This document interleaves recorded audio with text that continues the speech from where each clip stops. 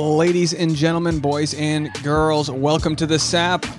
It's your boy, Dave Neal, and as always, I am joined with Tasha Marie Courtney. Hello, Tasha. Hello. Good to see you here today. It is Sunday night, November 1st, 2020. I wanted to let people know if you're watching on the YouTube, you can jump to whichever topic you want to hear us talk about if you don't have the attention span to get through the hour. And you go in the description, I'm going to be talking about the Christmas season, different rituals, end of year goals. Then we're going to jump into a little bit of an update on Colton Underwood's situation, what's going on this Friday with Colton Underwood and Cassie Randolph. And then we're going to spin that into how domestic violence is being portrayed on the show The Bachelorette and talk a little bit about how the series is going. If you don't follow The Bachelor, Bachelorette, that's okay. You can join us for the conversation as well. I think it's one of those things. It's like the common denominator we use to discuss, humanity, right? Bachelorette. That's why it's so kind of interesting, right? Is it? It's like when we see all of us. Is The Bachelor and Bachelorette reflective of the real world? I think it's a little heightened. I think it's heightened, but I think we possess everything that is both good and bad within the contestants. Like I say, this game show, the contestants. I saw Jordan Peterson had a quote about that. How like if you don't think you have within you the ability to do just as much evil as you do good, that's a problem. Oh yeah. And I think that's good to know. So when we'll get into all the Bachelor stuff, but I first wanted to say, if you guys don't know Tasha Marie, well, you need to get to know her better. November 1st is the day she starts Christmas. Woohoo! So I had done some research. I already lost my phone here. I had done some research. Where the hell is it? Maybe under the book. Right here. And Tasha, spare no expenses over here. I wanted to play you some license-free Christmas music. It's like when you open a Hallmark card and it's like some generic happy birthday song. It works for me. There is not, you can't tell what Christmas song this is even trying to, you know what I mean? Jingle Bell. Is that a fireplace on your phone? And it's a fireplace. Oh, wow. It's called Upbeat Christmas. Who knows? Maybe it'll get me kicked off YouTube. It says it was licensed for, royalty free, but then there was ads in front of it. Who knows? Anyway, folks, so as far as Tasha's concerned, this is a Merry Christmas season to you. And with that, we can bring out some of our Christmas pillows. I've got the mistletoe for the YouTubers who are watching. We got the mistletoe. Hand me the Santa over there. We have a Santa. Hold on. And then I also brought this out. This is a snowman made out of a tube sock that we did at our good friend Jonathan and Marina's years ago. Anyway, folks, do my cans sound hot? Does my audio sound hot to you? No, you sound fine. It's just me, huh? And then, of course, tonight I'm drinking a Simpler Times Pilsner from Trader Joe's. Just a nice, cold, cheap beer as we welcome in the election season, which is kind of a weird way to start the Christmas season. We've got to get through this election first. I know. Oh, I'm just barely hanging on the next 2 days. I'm just happy it's almost over. We cast our votes, though. Yeah, I know. We're which done. makes me feel like, I didn't want to engage in any online arguments since then. I feel like I've done my part, so I just can sit back and relax. That was it.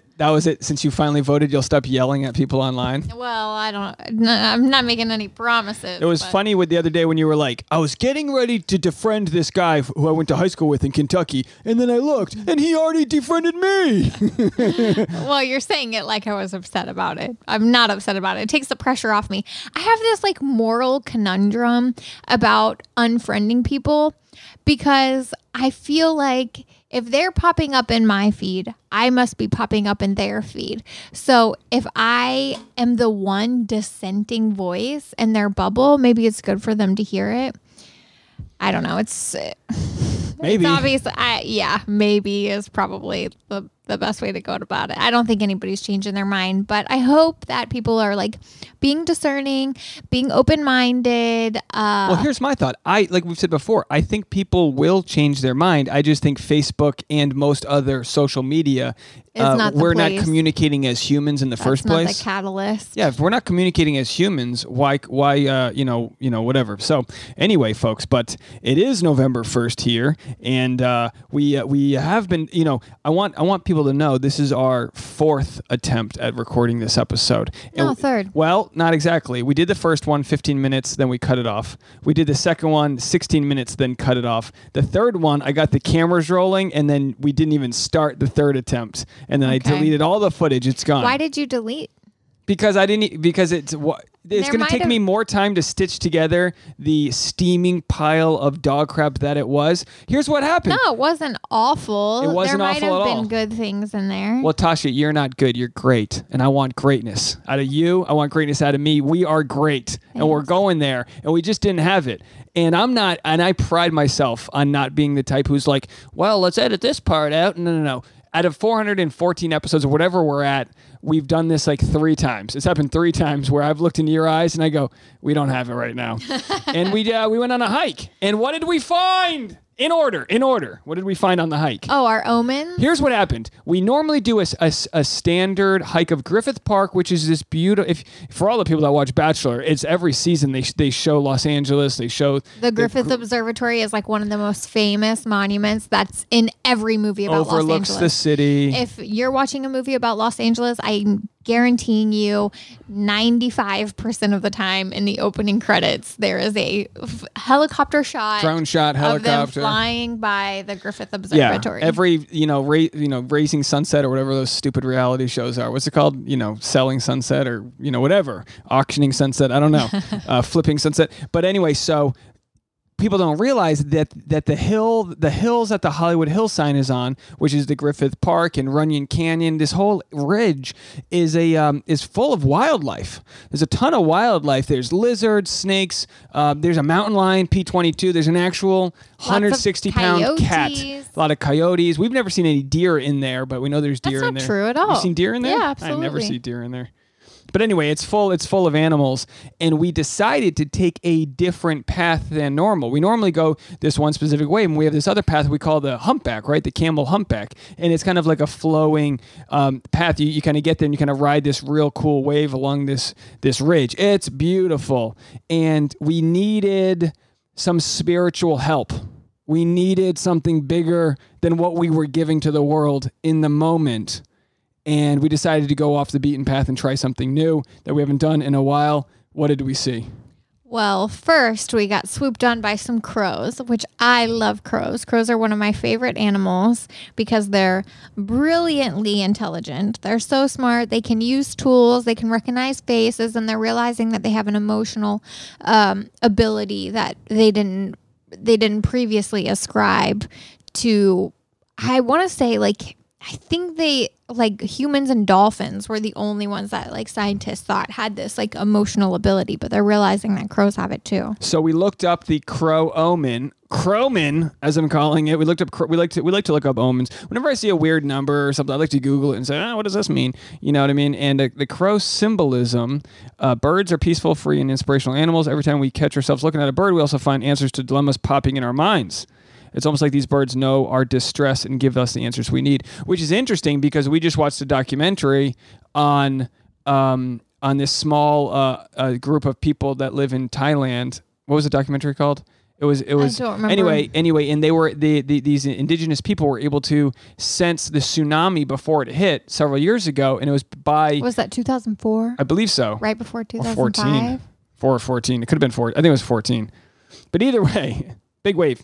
And they were able to get to the higher ground because they trusted their intuition. They listened to the earth, and they saw these signs that their ancestors had warned them about of when the tsunamis were From coming. the animals. So anyway, it says here, I'm looking for the crows. The crow is a bird that puzzles all. It makes many wonder about the symbolism, the blackness of it all. What do these birds signify? What does a black crow mean?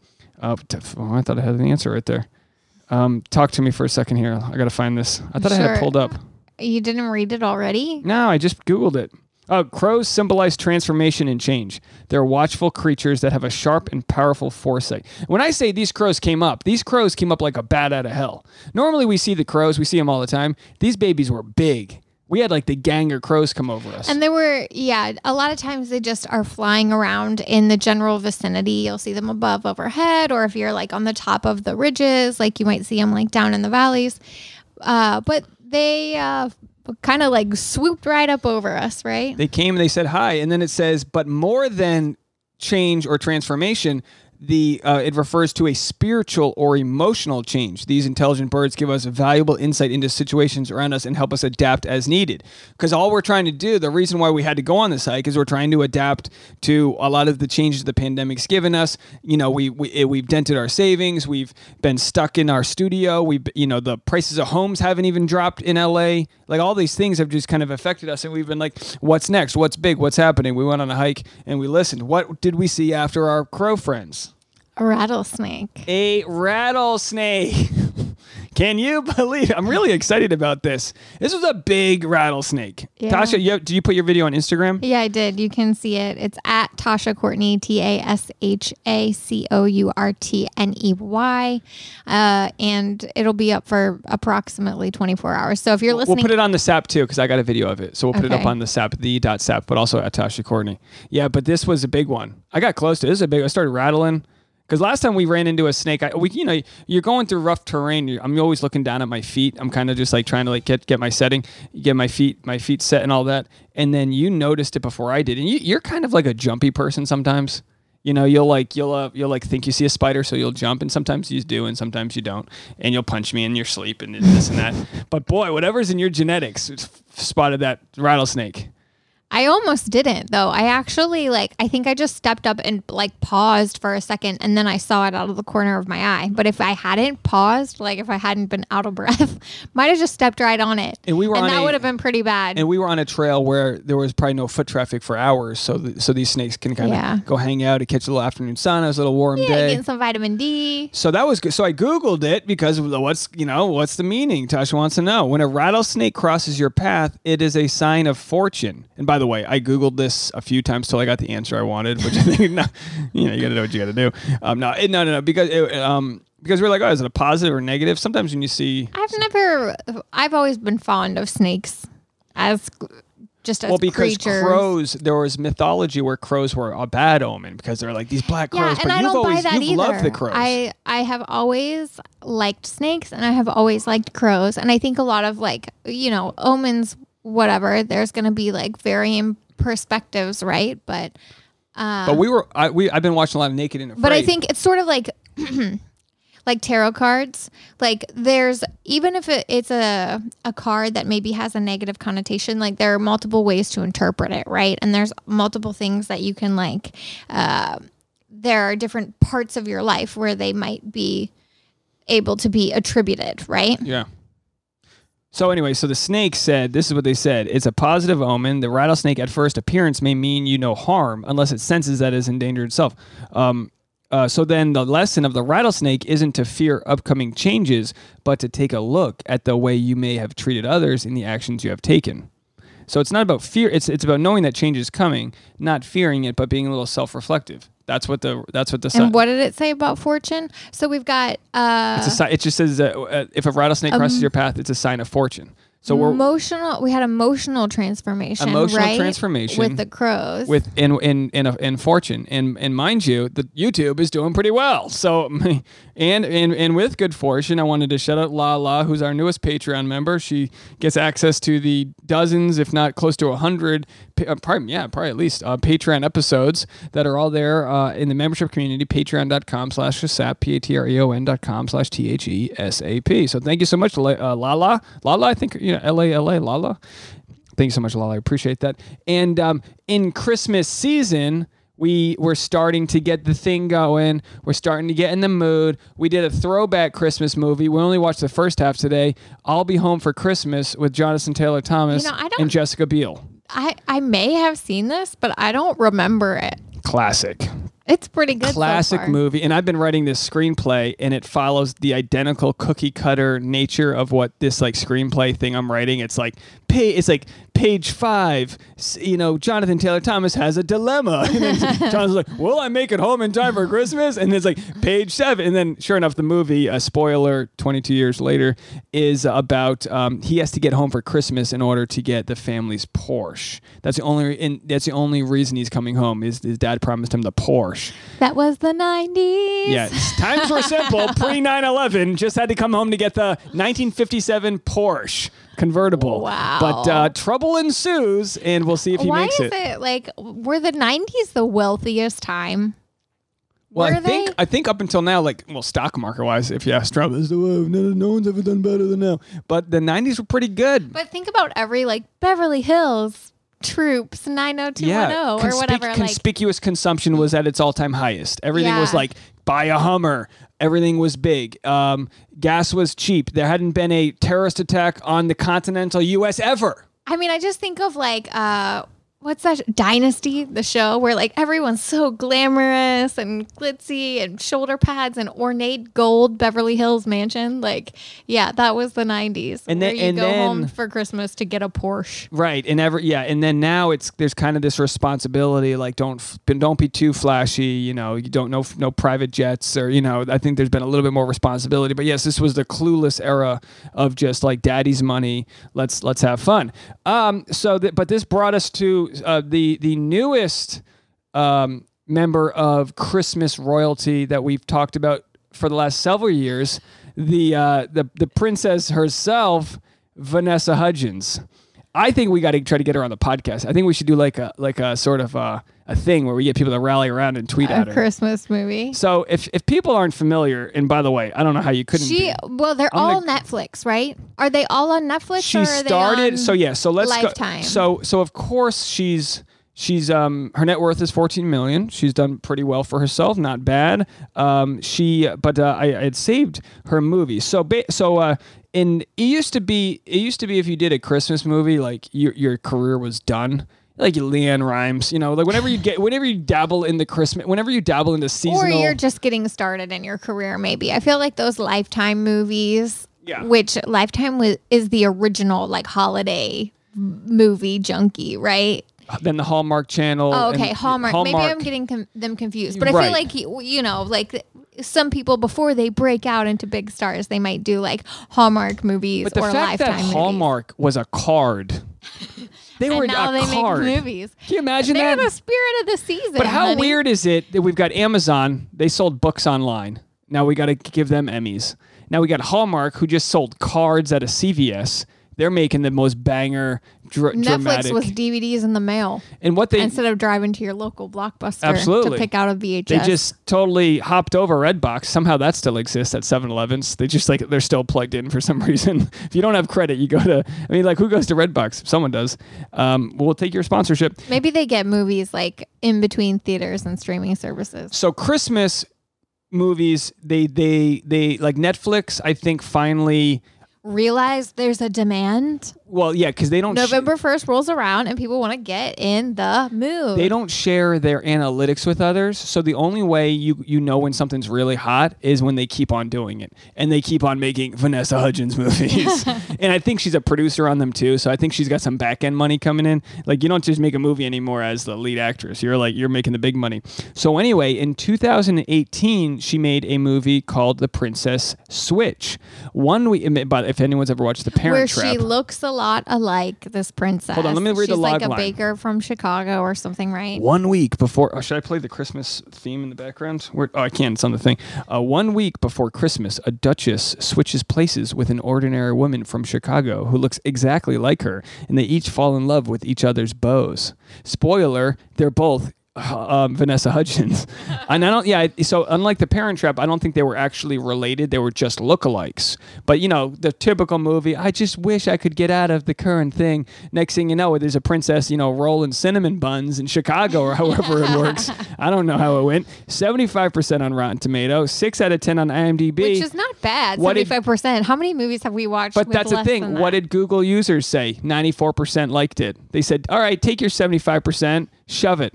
I like this movie. You don't have to have the proper screenplay writing. Then what happened next? So then we forgive a lot when it comes to Christmas movies. We can suspend our our disbelief. So that happened. Oh, I lost the next one. Hold on. So that happened, and then wait, talk to me for a second here. And then her next movie. Well, we know the most recent one was the Christmas Night or Night Before Christmas or whatever. KNIGHT. Okay, The Night Before Christmas, and was that the second one? this was the second one. Okay. November 21st, 2019, and then Vulture released an article that said a serious conversation about The Night Before Christmas, and then they spent a bunch of pages just slamming it. Why? Just slamming it. I mean, it was dumb, but it was good. Netflix unleashes the latest movie in its impressively tepid Christmas arsenal, The Night Before Christmas, starring Vanessa Hudgens as a gentle science teacher living in Bracebridge, Ohio, who doesn't believe in love until she meets a time-traveling 14th century knight who breaks down her castle walls. Vaginal walls, too, apparently. Hey. The night. Hey, there's Remember a science he calls experience like the refrigerator like the night air. Yeah, the night air. It's so stupid. He's like, oh, we left it in the night air because he doesn't have electricity. It's good, folks. The Night Before Christmas is a staggering work of lifeless mediocrity in primary colors, shot through with glimpses of the surreal and topped off with blatant mimicry of Game of Thrones. As ardent fans of Hudgens' previous Netflix Christmas work, The Princess Switch, we really need to talk about it. Look, they didn't like it, but clearly people liked it. I mean, here's what. The bar is not high for Christmas movies, I think. In general, I think that people just want to watch Christmas movies. When November and especially December rolls around, we want to watch all of our favorite classics, right? We want to watch those little like claymation ones. Claymation Christmas, by the way, is a complete classic that I would love for us to like download or something. I don't like claymation like you do. Oh, it's good. You like the ones that I don't like, the black and white, like Christmas Story. They're not black and white. Nah, but there's a couple that are like old school. My favorites are the ones like Frosty the Snowman and Rudolph the Red-Nosed. There were a bunch around that time that were made with like that animation. It's not necessarily claymation, but it's little like animations. Stop motion, something like that? Yeah, stop motion. Stop motion? I'm not sure, but I really like those ones a lot. But in general, we like a mix of the old. We like a mix of the new. We want to watch the new movies on Hallmark Channel and Christmas. Lifetime. And they got to get the people what they want. But so the bar is not high. But there is a formula that works. Like, you got to save your grandmother's barn. There's a Christmas singer in town. He's your ex. Maybe if he runs a concert in your backyard, you can save the barn. Everyone gets Christmas. There's always like city girl moves to rural town. Like, give me like an influencer type. Give me like a celebrity occupation. What would be a good celebrity occupation? Blogger. Okay. What type of blogging do they do? Real specific. Give me some real specific. Travel blogging. But what kind of travel blogging? Van dwell. They're a van dwelling blogger. Okay, they've hit it. They've gone viral as a van dwelling blogger, but they don't have a place to spend Christmas. The whole movie's about them just trying to find a Christmas tree. So they go to a small town in Vermont. Yeah, it's got to be in Vermont. It can't be a they. It has to be a lonely girl. It has to be a single woman so that she can like fall in love with a handsome man that's like building a barn next door. Yeah, I think we can put aside misogyny and sexist tropes during the Christmas season. The Christmas season is very traditional. Yeah, it's like, and look, people are okay with it. We want progress. We want equal rights. But during the Christmas season, we'll just skirt the wage gap if we can find love. I think that's the key to the Christmas season. So, Tasha, I wanted to introduce you. So, just earlier, I was thinking, like, let me Google. But there wasn't there a third Vanessa Hudgens? No, that Christmas? takes it up to date. There's only been these two that I know of. So, I just wanted to let you know. But do you remember there was the Princess of Aldovia one that was pretty good? That wasn't her though. I know, but they had a part two, right? So yeah, they've got their universes are sort of connected somehow, aren't they? Didn't they like reference Aldovia in the Vanessa Hudgens Netflix does Christmas movies like the Avengers does comic book with movies. Little like Easter eggs. There's just a whole world they're building of just Christmas movies. So I Googled Vanessa Hudgens, and I want you to know, Tasha, on November 19th, 2020, come back to Netflix to find the new Vanessa Hudgens movie, The Princess Switch. Switched again! Okay, so she's tired of being a princess. So here's what happened. In 2018, she has the Princess Switch. In 2019, she ditches that character for a new movie. In 2020, she's switched again. When Duchess Margaret unexpectedly inherits the throne to Montenegro and hits a rough patch with Kevin, it's up to her double Stacy to save the day before a new lookalike, party girl Fiona, foils their plans. That's right. I'm sorry. Not one Vanessa Hudgens, not two Vanessa Hudgens, three Vanessa Hudgens this November 19th on Netflix, everybody. Steal your mom's password, get to Netflix, because you know we're going to be live streaming. What was the name of Christmas night? Vanessa Hudgens. Was it Fiona? Is it the same girl? I don't know. All I know is, according to the Screen Actors Guild, you get paid per character you play. So she's making triple the money. Triple the money. And she's probably a producer. That's what she's doing. She's like, all right, how do I make more money than last year? Let's throw in some more Vanessa Hudgens The next one, Switched at Birth. Vanessa Hudgens haunting it's just herself. Like blonde wig, brown so anyway, wig, red wig. I'm excited for this. It's right in line, November 19th. I mean, really going to hit our wheelhouse. It's for sure going to be a number one of that week. And we get to see, Vanessa Hudgens. I think I'm going to kind of like, I gotta reach out to her to get her on the pod. I mean, I know she's got bigger press to do, but I think this might be the niche I've been looking for. Is just like, I don't want to be a film reviewer. I want to just review Vanessa Hudgens Christmas movies. I want that to be the angle we take. I'm glad she's decided she's going to do one every year. I mean, it's great. Netflix is going to keep buying Christmas scripts. They're going to keep making Christmas movies because there is a market. People want to watch Christmas movies. But here's the deal. And the Patreon members know I'm writing a Christmas movie. And my movie, I can't give too much away in the public sphere, needs a Vanessa Hudgens type character. So I might have to write it in with her in mind and see if she'll attach herself to my Christmas script. It's that's like, if I give it to her and she's like, oh, I'm not doing Christmas movies. It's like, don't lie to me, Vanessa. We know there's no script you're passing on. You're going to get the Christmas switched at birth and you're not going to read my Christmas movie, A Christmas Doubloon. Come on now. We'll get you in here. This would be great if this is what changes our lives. We see a crow, we see a snake. Next thing you know, Vanessa Hudgens is starring in my Christmas movie. That would be really cool. And we'll have to get you in it because I think you want to play one of the enemies, right? What enemy? You say you've got eyebrows to play the evil. I'm naturally designed to look like an evil teenager. So you need to look like an evil what's an evil Christmas villain? Maybe if Vanessa Hudgens' character is selling her soap at the Christmas market, you're next to her trying to sabotage her. You're not like full evil, you're just like evil enough. Yeah, that person exists in all the Christmas movies too. Like, new girl comes to town and like a girl who had her eye on the boy gets pushed aside and is jealous and tries to sabotage. By the end, you help her out. Redeeming qualities. So you're there, your character's there to kind of put them on their back, and then in the end they've justified their desire for whatever the success the movie's going for in the hero's journey, and you come back and realize your place in it all and you help her out. There it is, folks. I think we have a movie. I don't know how this works, but can somebody call Variety? I think we've got it. But anyway, I mean, I've kind of, we've been dating for 7 years now, lucky sevens. Almost 7. I consider we've dated earlier because, I was checking you out before Christmas when we started dating. And I have to say, I'm still not an early Christmas person. I just learned if this is what makes you happy, the easiest thing I can do is put on, serious Christmas music. Yeah. So that's it. But we did a poll. Christian, one of our favorite listeners of the podcast and a frequent donator. Thank you so much. Too kind. We got soap coming your way this Christmas, Christian. Christian Christmas. He took a poll and it said like 20% of people say. You are so full of crap. Is that not it? It was like 30 something to 60 something. Well, let's look up the live numbers. So hold on a second there, Tasha. Talk me through this. What was the objective of the...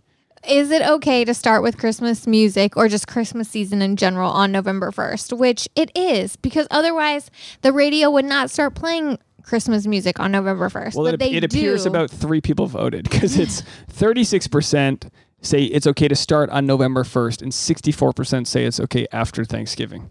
Did you vote? I sure did. What did you say? I said after Thanksgiving. Babe. And more so, I'm a December guy. So it's your vote and my vote and somebody else's Our vote's vote? canceled out, and then, there's one other person voted. Maybe write in, folks. Let us know. Let me know when you start Christmas music. Absolutely. November 1st is the day for Christmas. I just don't want you to burn out. Why Put would it this I burn way, out? Vanessa Hudgens knows a thing or two about Christmas. She waits till November 19th. Listen, not even a full month. 25 days is not enough to get my Christmas fix. I want to sing the Christmas carols. I want to decorate. I want to think about presents. So it puts me in a happy spirit to know that I think what makes me most happy about it is knowing that I'm going home for Christmas, which isn't happening this year. But in general, Christmas season makes me feel very happy and joyful, and Christmas spirit is the best. Well, I'm happy for you, and it's always a good time, and it's hard in LA because we don't have too much that shows us it's Christmas. We don't have the weather doesn't really change much, which is all the more reason to go all out. So I think that wraps up our early Christmas conversation. I mean, there's only so much I want to say, but I don't want to burn out Christmas talk on the podcast. We have 6 weeks to go, but I don't know. Should we put together a Christmas list for things we need for the podcast or not? I think we're pretty good on what we need. Thanks to all the Patreon members, they've been helping us finance all of the gear. I'm not and all that. buying any more gear. No more gear? I don't get more gear? I think we need to put a pause on gear. Oh, come on. Cameras and audio equipment. No, what if the next camera takes us to air fryer? And what was the other thing you said today? There was something else good you said today. I don't know. But Amazon always knows what I want. Oh, they always have it. You said a proper pot. Oh, pot. Yeah, we're really loving life. We're looking at an air fryer and a pot. Great, folks. The biggest gift people have given me is tuning in, commenting, and all this. I mean, you and I both know. I mean, I hate to make every episode feel like a telethon, but for 6 years, we've done the podcast to moderate success. And for whatever reason, we started talking about a few of the topics that are happening in the controversial world of Bachelor Nation. And it's just I think people are afraid to talk about some of this stuff. We're talking... I think today, actually, I'll check, but yesterday I was at 248,000 views of that first video that went viral, and then every video after that has done really well to the tune of it's been very successful, and they're saying no one else is talking about it. Chris Harrison, none of these celebrities in Bachelor world are talking about the issue, and because it's anybody who's that close to the Bachelor universe is signed away all their rights to talk about it. They got money to be made out the wazoo. But isn't that sad? And you're right. Why bite the hand that feeds? They keep getting invited back and back for seasons, so nobody wants to criticize anything about Bachelor. For people that don't know what I'm talking about, Colton Underwood was the Bachelor from several seasons ago. He did not propose to the he ended up dating Cassie Randolph afterwards. They never proposed because she wasn't ready for an engagement, but they stayed together. The show, right? She ditched the show. He ran after her. He jumped over a wall. Next thing you know, they stayed together. They made it work. They ended up breaking up at the beginning of the quarantine. He got Lyme disease. He got the virus. Try not to, you can't say this stuff on YouTube. They demonetize you. So he got the sickness. You said, yeah. So he got it. And he got bit by the curse, and he didn't get bit by anything. You know what I mean? He got sneezed on or whatever. However it happens, they all partied, and so her family took care of him as soon as he was better. And by the way, I still think he might have made up having it just because it gets kind of psycho. So afterwards, of course, and again, I apologize for people who know the story, but just to catch people up, afterwards she broke up with him, and he started stalking her. And I mean, I don't think there's any other way to put it other than allegedly, I have to say, but according to Cassie, after they broke up, he got a different phone number, was sending her text messages as a stalker, and put a tracking device under the trunk of her vehicle, which I've done the research and found a penal code 737.7, whatever it was. You're making it up. Oh, do you want me to look up the penal code? No, I'm going to look up the penal code. Nobody cares. Why do you bother to say it? Well, because I think it was 737. So let me just look up the penal code for penal code tracking device, California. And got to know these things, folks. So anyway, she hired a private investigator to find out who was stalking her because of all these harassing text messages she was getting, saw the tracking device, confronted Colton and said, oh my gosh, I know this crazy stalker's texting you too, because Colton was like, oh, this person's texting me too. So at 3 a.m, he was texting himself and texting her. And this is insane. This is insane for normal people. This was broken on TMZ. It was crazy. Okay, so California Penal Code 637.7 prohibits individuals from using electronic tracking devices to determine the location or movement of a person. The only time you can put a tracking device on a car is if it's your car you own. So if you're an employer or if it's for your teenage son who's or if you driving just home want to get LoJack or something so that if your car gets stolen, you know where it is. If your son's driving home to get the Porsche for Christmas and you want to put a tracker on it, by all means, that's when you can do it. But you can't track your ex-girlfriend. Can't do it. It's a misdemeanor with up to 365 days in a county jail. Obviously, I don't think that's going to happen. But she files a restraining order. TMZ breaks it. Big news. I made a story about it.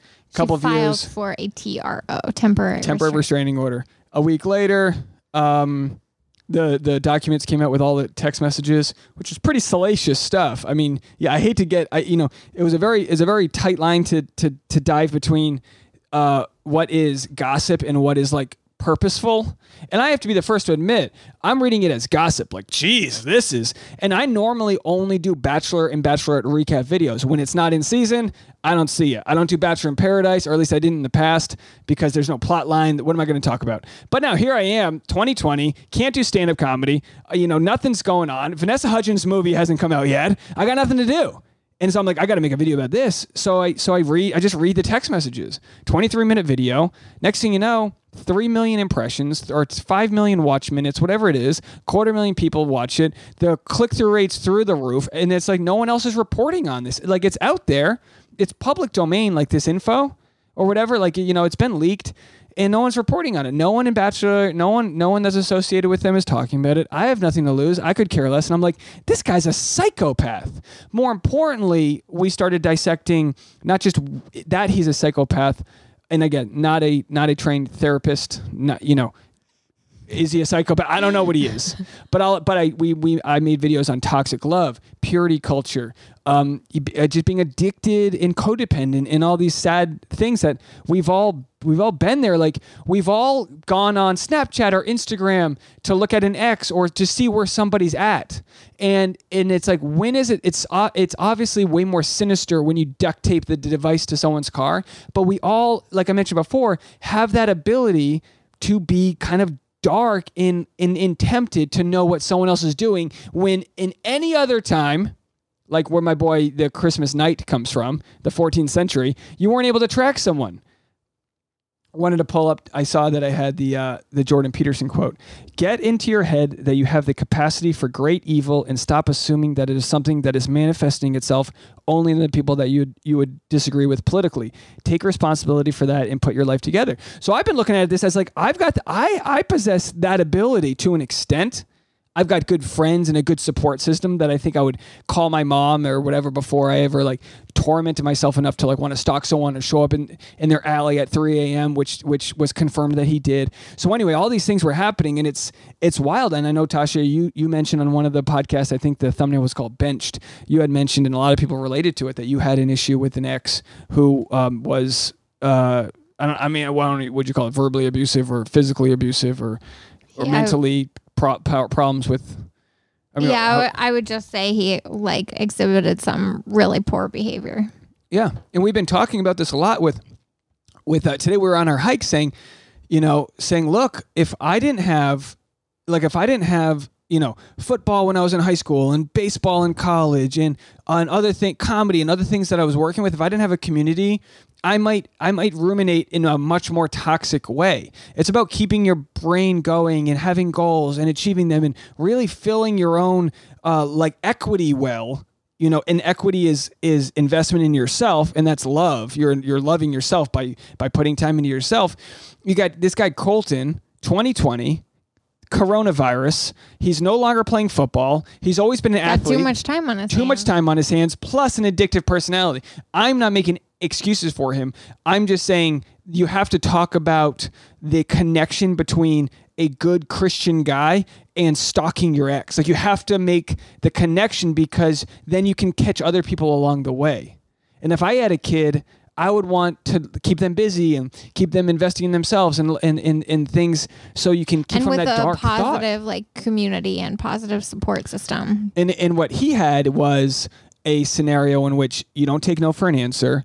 You like what he learned on the football field is just like work so hard, be undeniable, super probably narcissistic, self-centered, all these things that come with like getting to the top of the top. It's all taken away, and all of a sudden he's dumped. And we saw on the show, he doesn't take no for an answer. So anyway, October 6, 2020,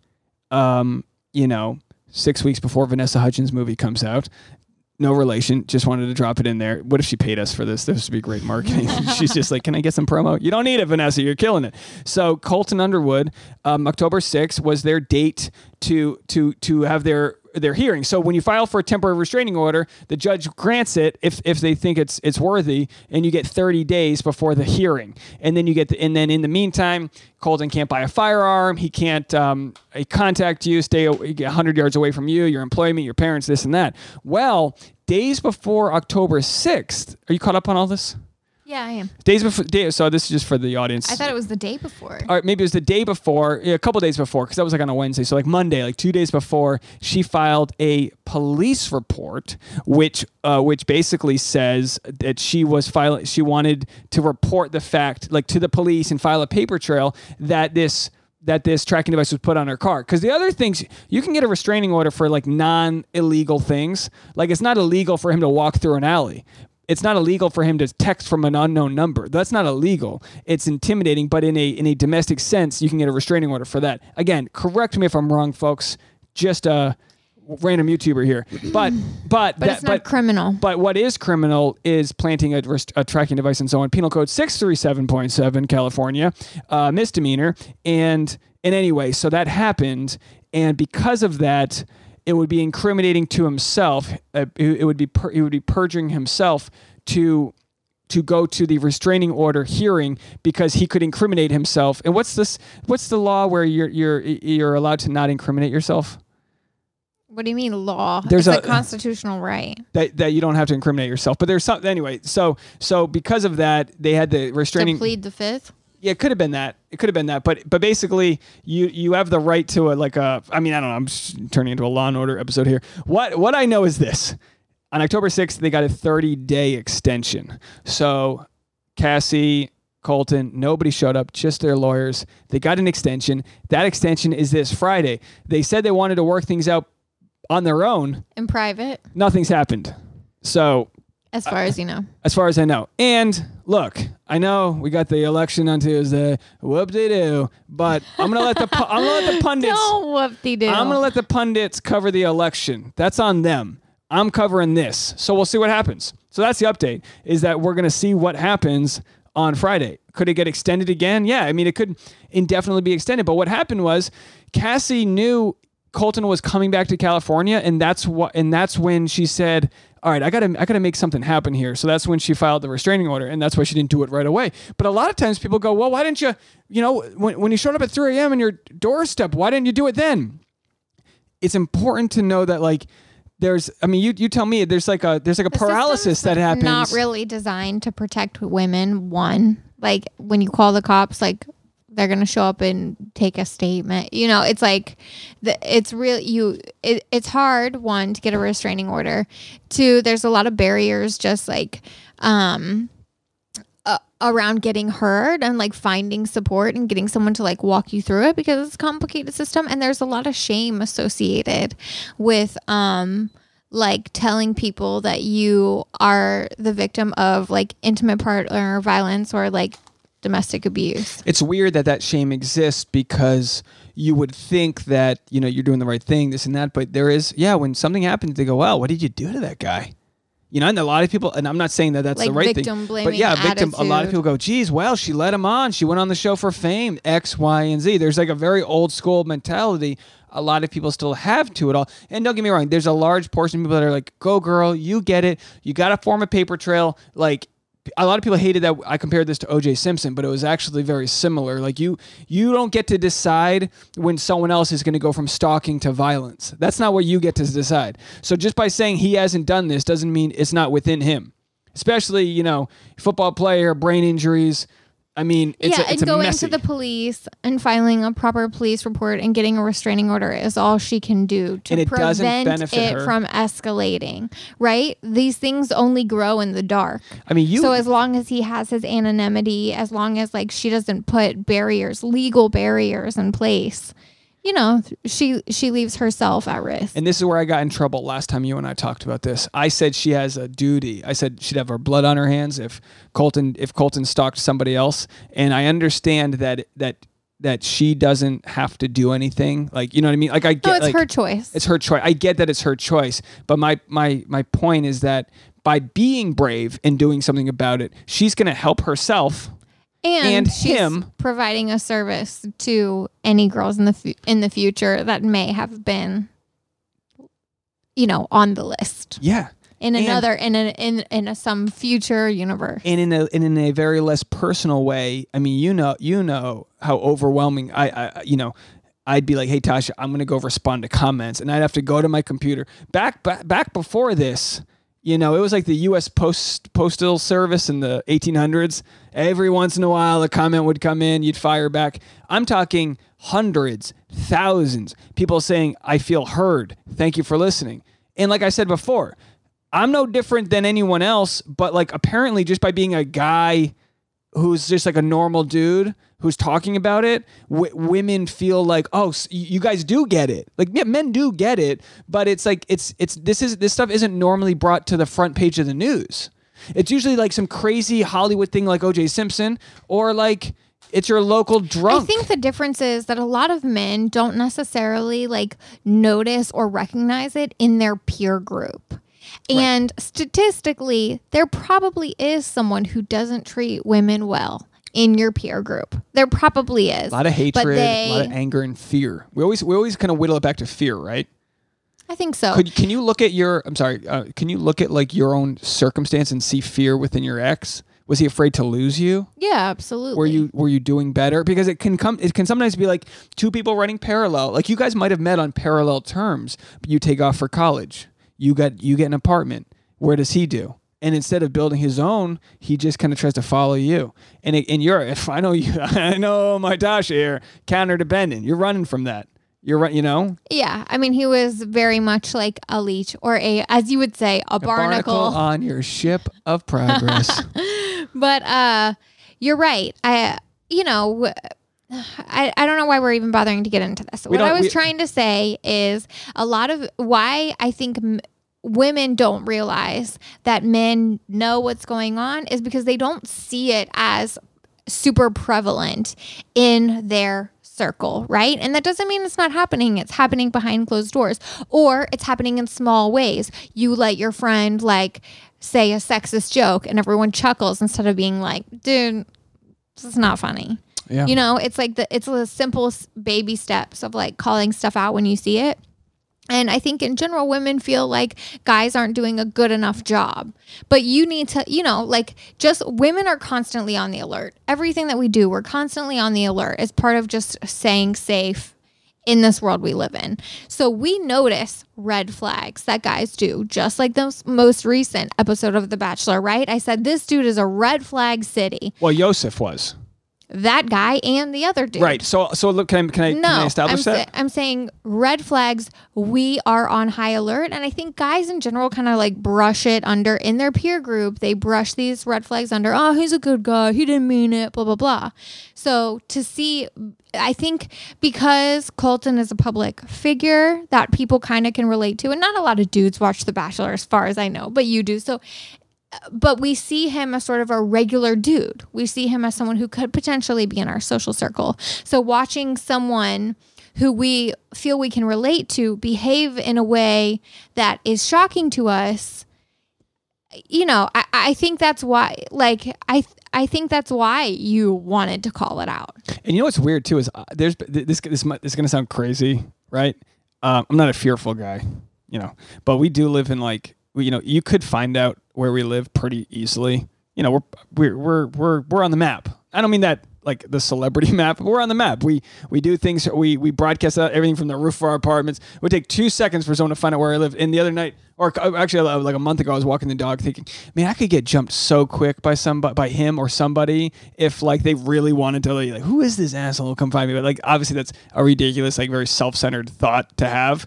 But I empathize with guys like him so much because I see Colton as my younger brother. I see the same guy. Like I see the potential in all of people that I love and hold close to me to have such toxically like sort of needy sort of wants for love, attention, and respect. And it's just he is a 6'5", 250-pound guy. I don't see that. So that's why when you say like, oh, guys don't understand, it's that when you have a buddy or a friend with someone, you see them in a light that is so much more gentle than you might see them because you're seeing them as someone who's targeting you, you know? But in general, I think you've hit the nail on the head when you say that all people have the potential to behave poorly, right? Jordan Peterson said it, not me. Well, but like you've behaved poorly after breakups. I've behaved poorly after breakups. My thing is, I'm so needy. I've had trouble letting go. My neediness and my sadness and codependency after breakups, I for the most part, it was like I would hurt myself. I wouldn't go after someone else. I was never like, you know what, go, I never threw one haymaker at somebody. Not one haymaker. And I've never done it to you. That's like, you know what? I never liked, whatever. I've never done that. That's not me. But the point is. Whereas like Yosef on The Bachelor was like, you're the oldest bachelor. Like he was walking, throwing haymakers on the way out. To me, it's more like a sad, like I just process it through sadness, not fear. So I feel just as bad. But just like you said, checking Instagram. What's she up to? Who's she seeing? Where's she going? I had an ex who... All of that is toxic behavior. And in most cases, we're only hurting ourselves. We're not hurting anyone else. But in some cases, you're looking at a line and you're tiptoeing it. You know what I mean? And then other people have no problem crossing a line. Or they don't realize that they've crossed the line until it's too late. Throwing a little alcoholism. You maybe had a pill. You're going a little too close. I mean, the worst thing for me was trying to kiss an ex. Tried to kiss an ex years ago here. Yeah, I my hands become Donald Trump. This was years ago. I tried to kiss an ex. It was not good. It was the best. No, not good. And I was like drunk, and any normal sign would have pointed me to like, don't do that.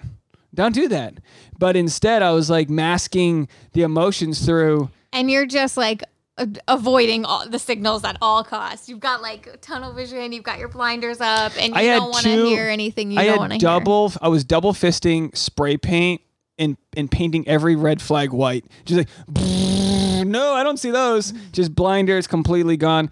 And that was that. And but there was no like, the vitriol. Anyway, so that's just me. That's how I process it. Then I, lose 10 pounds. I can't eat for a week, and then I try to pick myself back up or whatever. But it's no prouder feeling on my end. But anyway, the other sort of common denominator of humanity that we noticed this week on The Bachelorette was Claire. She's 39. She's the oldest bachelorette, and she's fallen for this one guy 1 or 2 weeks into the season, and these other guys kind of know it. They're on the ropes. They're still trying to date her. She's in the pool with one guy. She leans in to kiss him. Now, before you correct me, because I know Tasha's ready to. She leans in to kiss him. He stands there stiff as a board, and for about a quarter of a second doesn't lean back to kiss her. Her limbic system gets flared. He didn't lean in at all. He didn't lean in, nor did he lean back. He stood there. He kind of stood there, stiff as a board, but literally.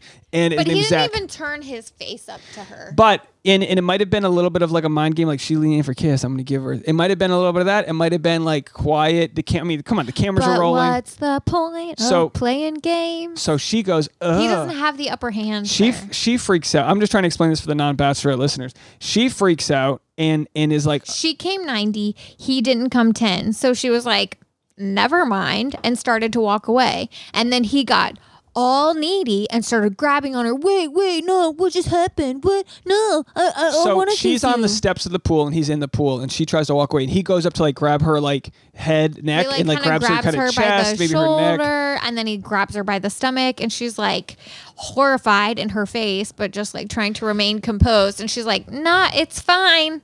let me But go. this is the Yanni Laurel litmus test. This is the gold dress blue test litmus test where everyone was mixed on it. Whereas I see a guy who was trying to ameliorate a situation, but he was also super jacked and he's in the dominant position as a stronger person where he's putting his hands on her.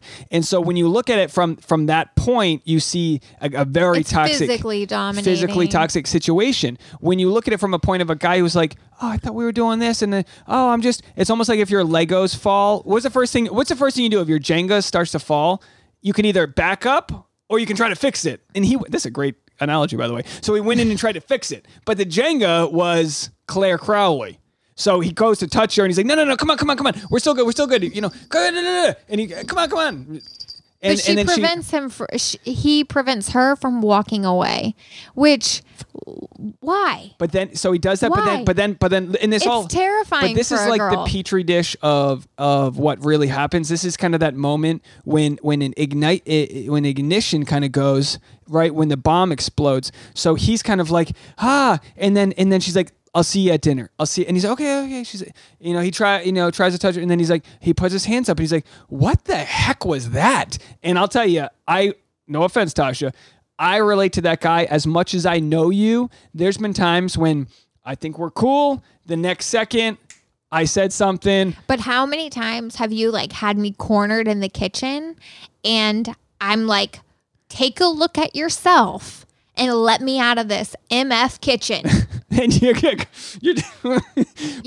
of course, sometimes a girl just doesn't want to be but touched. I've had to Sometimes a girl learn. doesn't want to be cornered. It is a dangerous situation. Oh, you let me touch you. I thought you were going to pull it. I've had to learn to be like, come on. I've tried to be like that. And you're like, get out of here. And to me, I'm like, no. I'm a 5-year-old.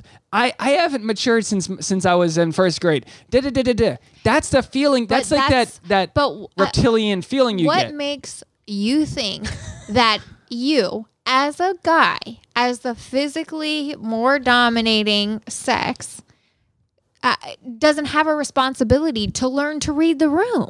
It's almost like this. It's like guilty with explanation, right? In the court of law, it was in some instances you can plead innocent or guilty with explanation. It goes, look, yeah, and again, I'm playing Zach right now. Yeah, I touched you, but I just want to explain to you what I was thinking. And then the judge can go, well, you still touched her, but I'm going to give you a lighter sentence because you seem like a good guy. I mean, this isn't a Brock Turner situation where the judge is like, well, you got a whole life ahead of you. But this is like a situation where a guy's like, oh, no. I clearly wasn't trying to hurt her, but I can understand that I triggered her. Imagine a way in which a guy could have handled that better. Let her walk away, right? Come knock on the door. Hey, babe, I just wanted to talk. I wanted to talk this out because I didn't mean to not come 10. Tasha. I didn't mean to not kiss you back. I was frozen by your beauty. I was shocked. I didn't realize that this was happening yet. I was excited.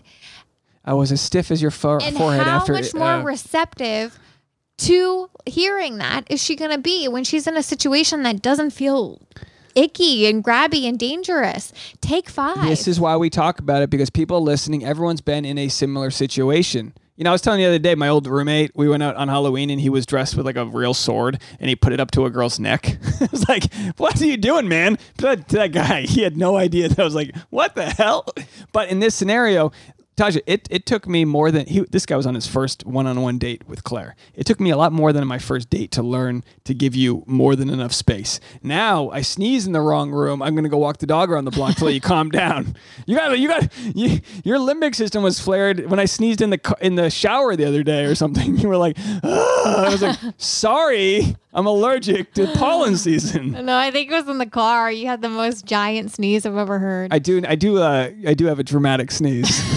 And my sneeze becomes like a Jackson 5 it was member. like my eardrums were bleeding after Anyway, that sneeze. so we look at this as like, hey, yeah, guilty, but guilty with explanation. And I do say this, that Claire obviously has her own issues, and it can create situations when you have your own issues and you don't address them. You might send crazy signals to the other person. But I would argue that it has been addressing her issues, and I would argue that's why Bachelor has sort of sabotaged her.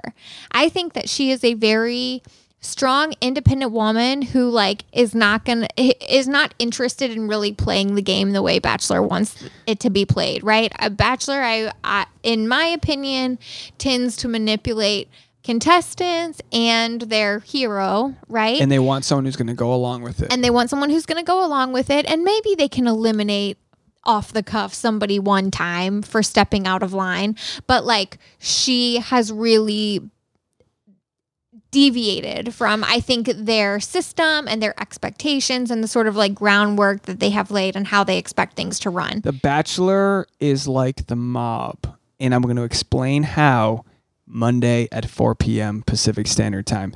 We got to end this episode, Tasha Marie, but I do want people to know this week I'm live streaming 4 p.m. Pacific Standard Time on Monday. That's November 2nd. If you don't catch that, just go to my YouTube. I posted at 8 a.m. the next morning, and then this week I'm also going to be live streaming on Friday. So go check out the YouTube. It's a real fun way to interact in the live moment with myself, and sometimes Tasha even joins me, and it's been a ton of fun. I've been sending out a bunch of postcards to all the new people that have been sending in super chats and Patreons. We appreciate you guys so much, but we have to continue the conversation then. But I think this was a good chat. I think this is, I mean, this sounds crazy, but I think this is what needs to happen, not commenting in Facebook groups where everyone goes, oh, if you don't believe me, my way or the highway, defriend me if you don't like this.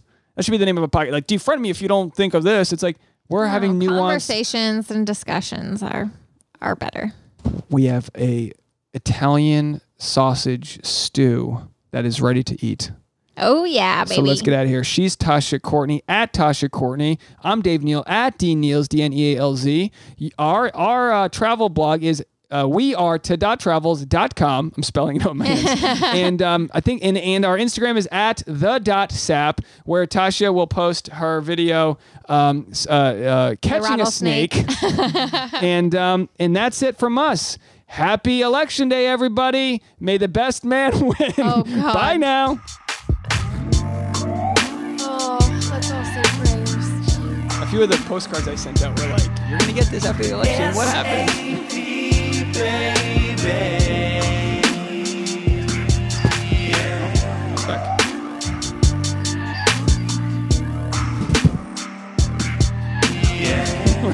Throw it back at me.